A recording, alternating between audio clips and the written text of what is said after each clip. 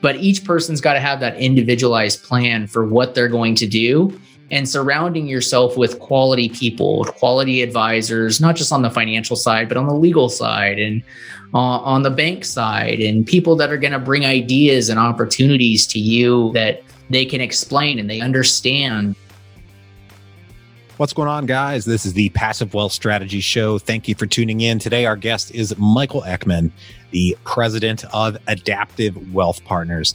And today, we're talking about finance for professional athletes and high-paid professionals. And we get a little bit deeper into it and talk about things that they get wrong, how things go wrong, why things go wrong, and the investor psychology that can lead them to be successful, how they can turn it around, how they can get ready for the tough times that are definitely going to come for everybody that's investing in anything. Tough times are going to come. You better get ready for it. And the time to get ready for it is before they happen. We talk about Michael's strategy for preparing his clients for those downtimes in the market, downtimes when investments start to look worse. How can you get ready for that and take advantage of those situations? That going back to that saying, be fearful when others are greedy and greedy when others are fearful. How can you prepare yourself for those situations? Thank you for tuning in. If you do enjoy the show, take a quick second, go to your favorite podcast app, look up the Passive Wealth Strategy Show, give us a subscribe. That way you'll get every new episode straight to your mobile device every Monday, Tuesday, and Thursday. I'm your host, Taylor Loht. I'm a real estate investor, a real estate syndicator. I buy real estate with passive investors and split the return. And I would really, really appreciate it if you do enjoy the show. Take a quick second, go to the Apple Podcast app, leave us a rating and review, 5 stars if you don't mind. I appreciate it so much because that helps us grow in their rankings. That helps other people learn about the show. That helps us, in the Apple algorithm. And it helps me feel good because I get to see all the nice things that you guys have to say. So it gives me a warm feeling in my heart. I appreciate it so much. Without any further ado, here we go with Michael Eckman from Adaptive Wealth Partners. Michael, thank you for joining us today. Hey, no problem, Taylor. Hey, it's great to talk. I mean, we've been talking for like a half an hour already. So, we, like you said previously, we have a lot in common with our thought processes and how we think about money. For our listeners out there, could you tell us a bit, about your background and what you do? And we're going to dive right into what we're talking about today. Yeah, absolutely. I'm a wealth manager and president of Adaptive Wealth Partners. It's a full service financial advising and financial planning firm based out of Las Vegas, Nevada. We help clients in kind of all stages of their investment journey, help make them better decisions in the short term, because we know that that's going to help them lead to better long-term results for their goals. Awesome. Absolutely. And I know we have a couple of folks, actually, the professional athletes that listen to this show, and we've talked a bit about it before in the past. And there's so much around this. There's so many examples of athletes who have earned just a ton of money and have nothing left a few years later. Dennis Rodman's one of the big examples. And there are really so many others. Mike Tyson's one who was really taken advantage of and also burned a lot of his money. And really, a few things I wanted to talk about today is, things they get wrong, and ways in which the system is really kind of structured or historically not to help them out. And then lessons that the rest of us can learn in our own wealth building strategies and what we do to build our passive wealth streams. So let's dive into, things that the professional athletes tend to get wrong and how it's not really set up to their advantage in terms of building wealth. Yeah. So, great subjects. One of the main things that we've got to remember is, just like all of us, athletes, even though they're making good money or they're making more money than the average American, they're facing some of those same challenges, those having a lifestyle that we want, but are we being able to afford the lifestyle today, but sacrificing tomorrow? Are we putting enough money away in savings? Are we putting any money away in savings? Do we know what a savings account is for? Do we know how to invest our money? And we see more and more that a lot of the professional sports leagues are putting together investment workshops for new athletes and veteran athletes to both prepare them for life on the field and also to prepare them for life off the field. And part of my concern with athletes is that you're an athlete. Your job is to go out there and perform at the highest level. There's not much emphasis put on building a foundation of knowing how to write a check, knowing where your money's going, understanding cash flow. During the season, the money's there, but once the season's over, that money isn't coming in anymore. So we've really got to be very foundational with how we start building the knowledge for athletes, so that just like every American out there, we don't learn enough about investing, about savings, whether it's stock, bonds, and mutual funds in an investment account, whether it's real estate, whether it's looking at business opportunities where we can create income or growth for later in life. And then also taking a look at how we're spending money today, right? I mean, if we're trying to live a lifestyle that's not sustainable after the 3-4 years that you're in a professional sports league, it's really hard to turn that lifestyle off when you go to leave the league. It's like you or I taking a 80 or 90% pay cut. It take a while to get used to that. And it's not something that you or I are going to be very good at when that switch happens, especially because athletes oftentimes face getting cut after the season's over and they don't expect it, or they see an injury, or it's just not worth it for them to continue moving around the country with their family. So there are definitely some challenges that are unique to athletes in terms of they have additional income and resources available to them, and they have a name and a brand out there that they can take advantage of. But at the same time, they're facing a lot of what you and I and other Americans would struggle with early on in our lives, which is, hey, how do we put money away? How do we balance the life that we want tomorrow with the life that we want to live today? And how do we really start planning out and be a part of that plan to have success in the future? Nice. Now, one of the things that I love to think about in my own business, my own investments, is having the right people around me that, how can I find those right people to have in my business as friends, as business partners, or people that I just talk to and associate with? And I think one of the things that professional athletes probably see a lot, and I know that we have doctors that listen. Doctors see this a lot. General high paid professionals, I think tech employees see as well. Once you start making good money, people come out of the woodwork with investment opportunities to, hey, I'm going to get you into this thing. It's going to make you a lot of money. And it turns out, a lot of those are probably scams or ripoffs, or just were never really the right opportunity. How do you think about, or how should, these high paid professionals, if we want to broaden it a little bit from professional athletes specifically, how can you think about having the right people around you that aren't going to just financially take advantage of you and then, jet once the money's gone, right? How can they start to figure that out? Yeah. So for me, my practice is very simple. Like, I open my playbook, I tell you what we're going to do, how we're going to do it, what we're going to look at, what the downside is to what we do, because there's always going to be that risk and reward balance that we have to play out. And a lot of times people are just looking at it and saying, hey, what's the reward? This guy, we're humans. We want to be able to trust others. So it's not a bad thing to trust others, but you have to do your homework and you have to know what questions to ask. The problem is that there's not a book on, hey, ask these questions so that you know what to ask when you're in this situation. It's like the parenting book that was never written, that our parents always said, we got the answer from the parenting book. I'm honest with my kids, we're just trying. This isn't working. Let's try something new. And unfortunately, that's what happens in investments, whether it's in investing in business and real estate. Anytime that red flag goes up and you have a feeling that it's too good to be true, there's probably a reason for that.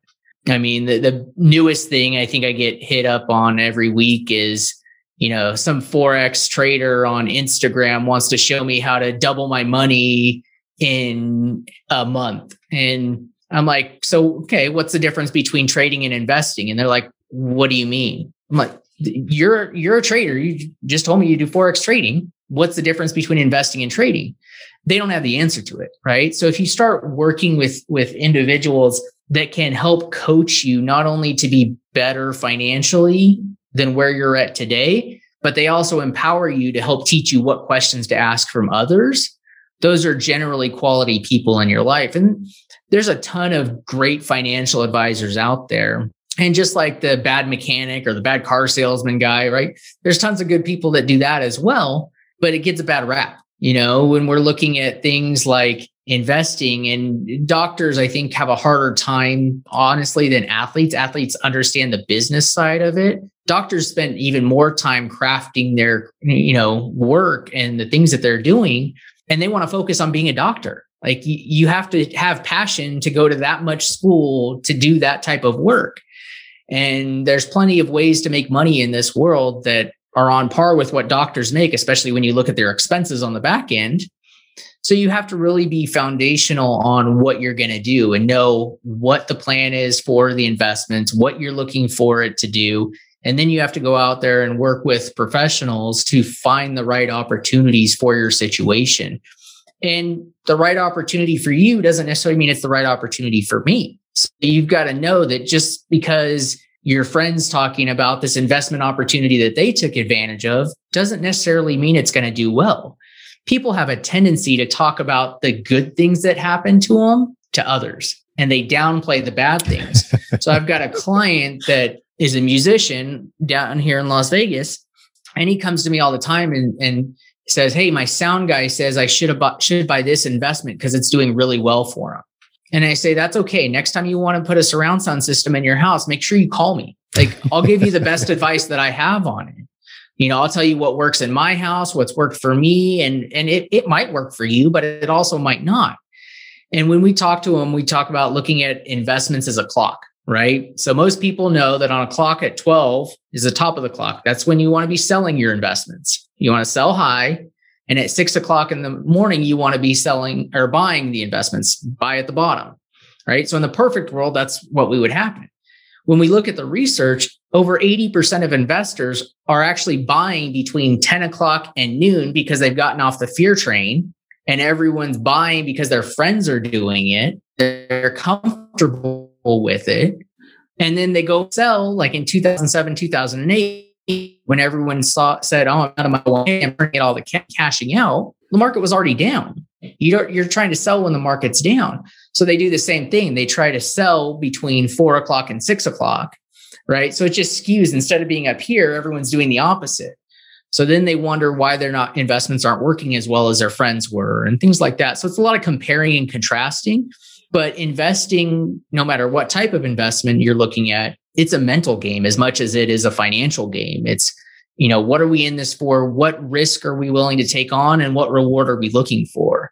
And sometimes when we have anyone that's looking at a more aggressive investment or more aggressive business, we'll talk about the exit strategy, because you can't always time going into a market, right? You can't time, what's going to happen tomorrow, but you can time what you do on the back end when you exit that business or that investment. Whether that's selling real estate right now or holding on to it and waiting 2 or 3 years, and we might see it go up and down in that time, and who knows? But each person's got to have that individualized plan for what they're going to do, and surrounding yourself with quality people, quality advisors, not just on the financial side, but on the legal side and on the bank side, and people that are going to bring ideas and opportunities to you that they can explain and they understand. And we have this rule in our office that we don't invest in anything that we don't understand, because we're not going to be very good at it.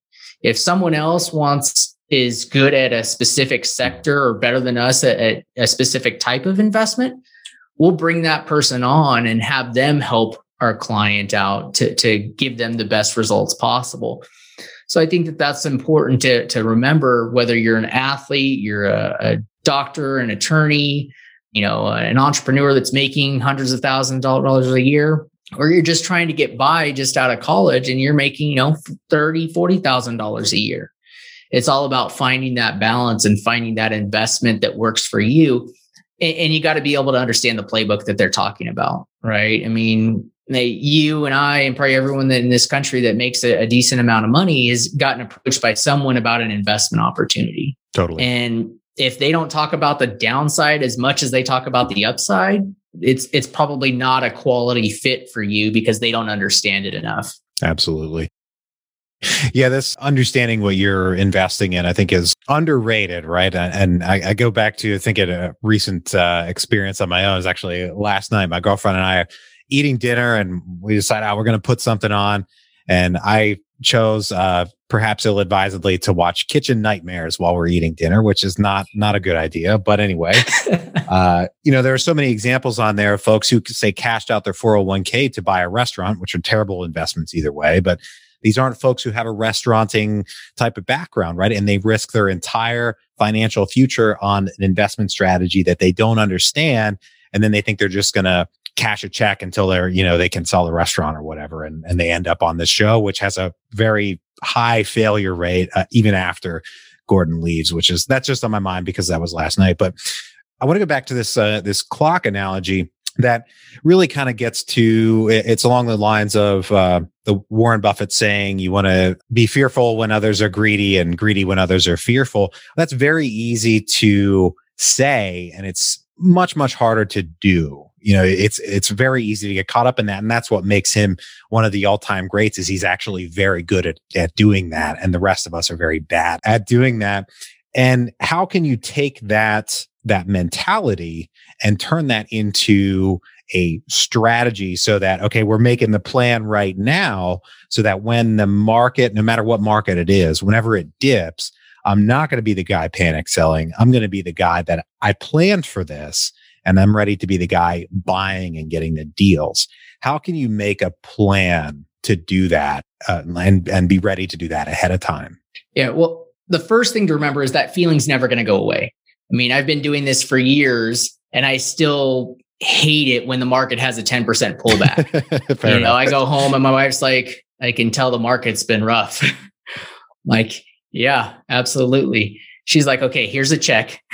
Go put it in the investment account, right? So it's like our checks and balances at home. Like, she's my little financial advisor on the side, helping me out. But that feeling never goes away. I mean, anytime you're dealing with money and you care about your money, right? It's not just the dollar amount that's in your account. Oftentimes when the market has a pullback or your investments go down in value, you fall back to this, well, I could have bought this with that, or I could have done this if I had done that. So that's something to remember, is that feeling's always going to be there, right? You're still going to feel that dread when you have your statement go down in value. The thing that we do a really good job of here is we set up what we call our extra spare tire fund. So that's a dollar amount that's earmarked to take advantage of downturns. And each client's got their own dollar amount that's appropriate for them. What we've done over the years is we really do research on downturns, right? Financial advising, when the market's up, it's easy. I mean, right. Like if you bought a house in 2010, you probably haven't been worrying about whether it's going to go down in value. You're just, it's good. You could have bought any house in the country, and aside from Flint, Michigan, you probably would be okay. Right? You're out pretty good. When we look at it, we got to know that as a financial advisor, I earn my paycheck when the market pull back. When your stomach is wrenching and you're like, man, Yahoo Finance just popped up on my screen and said that the market's crashing. Take a second and read the article. Market was probably down 0.5 percentage point or 1 percentage point right. for the day. It's probably not as bad as you think. But over the last 70 years, the research has shown that we've had 38 downturns of 10% or more. Okay. And when we talk with clients, we ask this question, well, how often have we seen a 40% downturn in the last 70 years? And clients oftentimes give me numbers in the 20s or in the teens. It's only happened 3 times. We've just had 2 of them in the last 20 years. Right. So 2000, 2001, 2007, 2008, those were big ones that we all remember. They were in recent history. You have to go back all the way to 77 to see the other 40% downturn. So you've really got to understand these downturns. And we use that extra spare tire fund coupled with what we call our 10% down, 10% in. So we throw emotions out the window. At 10% down, we take 10% of that extra spare tire fund and we put it into the investment plan, whether that's business, real estate, stocks, bonds, mutual funds, 401ks. We have this plan for how we're going to invest when the market's down. When you don't want to be invested, that's when we go in and invest. And it's really interesting because if you do simple math, you can go down 10, 20, 30, and 40%. And at 40%, we've invested 100% of that extra spare tire fund. So at 40%, we're putting 40% in. So 40 plus 30 plus 20 plus 10 gives you 100% of that bucket of money. So we know that based on the research, you have to have a plan for how you invest when the market's down. It's going to make you go from being an average investor that stayed invested to a great investor that took advantage of opportunity.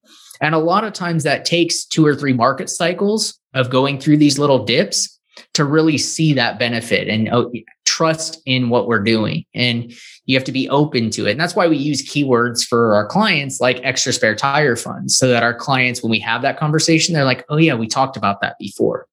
You have to understand the game psychologically of how investors manage their money and manage their mental state in order to be a quality advisor for what they're looking for in life. Nice. Yeah. I mean, it all comes back to the psychology, the thoughts in your head, and what happens when things look dark in reality and historically. It's the right time to, again, start being greedy when others are fearful. So I love that strategy. I like that you use a keyword for it or a key phrase that you call it so that people are ready and they know, okay, we did talk about this. So that's great. Right now, we're going to take a quick break for our sponsor. All right, Michael, I've got 3 questions I ask every guest on the show. Are you ready? Yes, absolutely. Let's go. First one, what is the best investment you ever made other than in your education? Technically, it's still education. A couple of years ago, I went out and hired a performance coach. And not only do we deal with business strategies, but we deal with mental strategies on my own, right? Keeping myself mentally sharp, knowing when I need to take some time off from the day-to-day work, knowing when I need to accept the wins, right? And I'm generally, my wife will laugh because she's like, you're the most negative person that I've met. I'm like, I can't be the most negative person. There's got to be someone worse than me.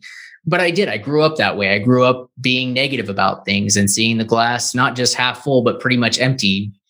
So it took a lot of work with him and with me and patience from my wife for me to become more positive and accept the little micro wins that we have. And find that each day now I sit down midway through the day and I look back and I say, what's 3 things that I've done well in the last 24 hours? All right.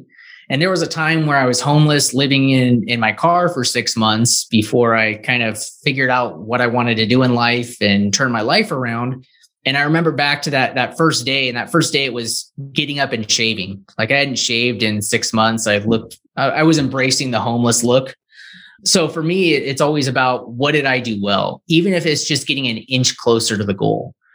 So working with that performance coach was really something that changed the way that I think about life, the way that I think about business and investments, and helped me be a better person to the people that are important to me, our clients, my friends, my family, and those that I come in contact with in the public. Nice. Well, I'll let you slide on that. It's probably technically education, but it's non-traditional. Something that, if you told somebody, if you told like a high school teacher, I'm going to hire this performance coach, they'd probably say, I don't want to crap on high school teachers. My girlfriend's a teacher, but somebody in the standard system, they would say, what are you wasting your money on that for? But in reality, that can be a fantastic investment when you do it right. We had the best investment. Now we go to the worst investment. What is the worst investment you ever made? Worst investment for me was probably cars. So I was 21, 22 years old, making really good money. I had 3 or 4 cars that I bought and I definitely shouldn't have. Like I was definitely living for today and not tomorrow. Like I wasn't putting any money away in savings. I didn't grow up knowing how to do that. I didn't get taught that as a kid. And when I was a young adult, I didn't force myself to learn how to do that either. So I was like, I'll buy some of these nice cars and drive the heck out of them and sell them later, and didn't do my homework on the investment at all. If I'd have spent some time looking at it, I would realize that cars aren't a good investment. Cars aren't even good to buy on loan if you don't need it to get where you need to go. So in terms of that would probably be the worst investment that I made. I'm very honest with our clients and myself. Like if I pick 10 investments in a portfolio, I'm going to walk around the corner and step on a rake on 2 or 3 of them. Mm-hmm, right. Mm-hmm. I mean, even the best money managers in the world are going to have investments that go down in value. So we know in our practice that there's going to be those things that go down, the investments that don't work out the direction that you want them to go in or expect them to go in. The big thing is that we know that we can't focus on when we bought the investment. We've got to have a plan on how we exit investments also, right? So some of them we hold long-term, some of them we have to cut our loss and turn it around. I mean, I bought some oil stocks in my portfolio in 2015. Ouch. When oil was high.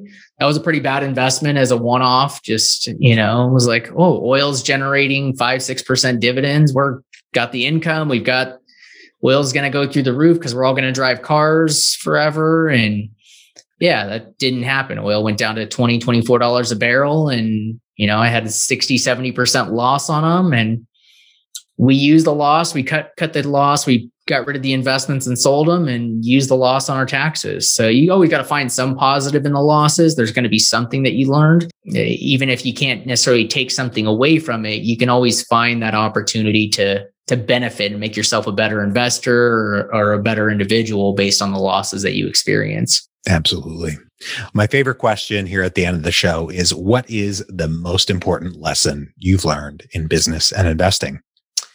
So for me, it's always been about knowing what I'm good at, being able to know that we are good at building the plans. We are good at implementing the plans. We oftentimes find that we need to still bring in other professionals out there because they do a better job. Well, when I bring in professionals, it makes me look really good to our clients because I'm bringing in the best people to fit what they're looking for or what their need is. So for me, being able to go outside of my comfort zone and be okay with not knowing everything, but knowing where to find the answers for everything has been one of the best opportunities I have to differentiate myself to our clients. Nice. Well, Michael, thank you for joining us today, bringing us all these lessons about how things can go wrong for professional athletes and lessons about investor psychology and ways we can account for that and plan for our psychology in the future when things get a little tough. If folks want to reach out, they want to find you on the internet, they want to get in touch, what have you, where can they find you? Yeah, so they can go to our website. It's adaptivewealthpartners.com, or they can follow me on Instagram, The Athlete Advisor, just like it sounds, or just give us a call at the office, 702-840-2501. Awesome. Well, thanks once again for joining us today. To everybody out there, thank you for tuning in. If you're enjoying the show, please take a second, leave us a rating and review on Apple Podcasts. It's much appreciated. That helps other people learn about the show. That helps us rank higher in the Apple algorithm and generally grow. And it helps me feel good because I get to see all the nice comments that you guys leave. If you know anyone who could use a little bit more passive wealth in their lives, please share the show with them and bring them into the tribe. Thank you for tuning in once again. I hope you have a great rest of your day, and we will talk to you on the next one. Bye-bye.